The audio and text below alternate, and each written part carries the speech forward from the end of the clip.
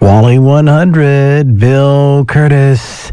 It's time for your good news story for this 23rd of February, 2024.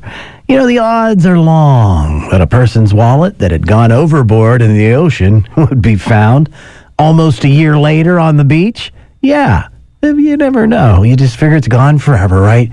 The odds are really long that you would find that after you dropped it in the water. But it's what happened to one woman in Canada.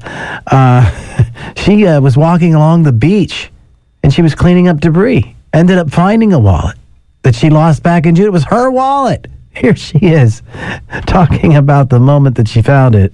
I didn't zip the pocket on my backpack that the wallet goes into, and I heard a splash when I got into our boat. Guys, it's my effing wallet! No one's going to believe me. So this is the wallet. It's probably still dropping sand. The only damage was that the zipper was corroded. Can you believe the odds of that? That's your good news on this 23rd of February, 2024 on Wally 100.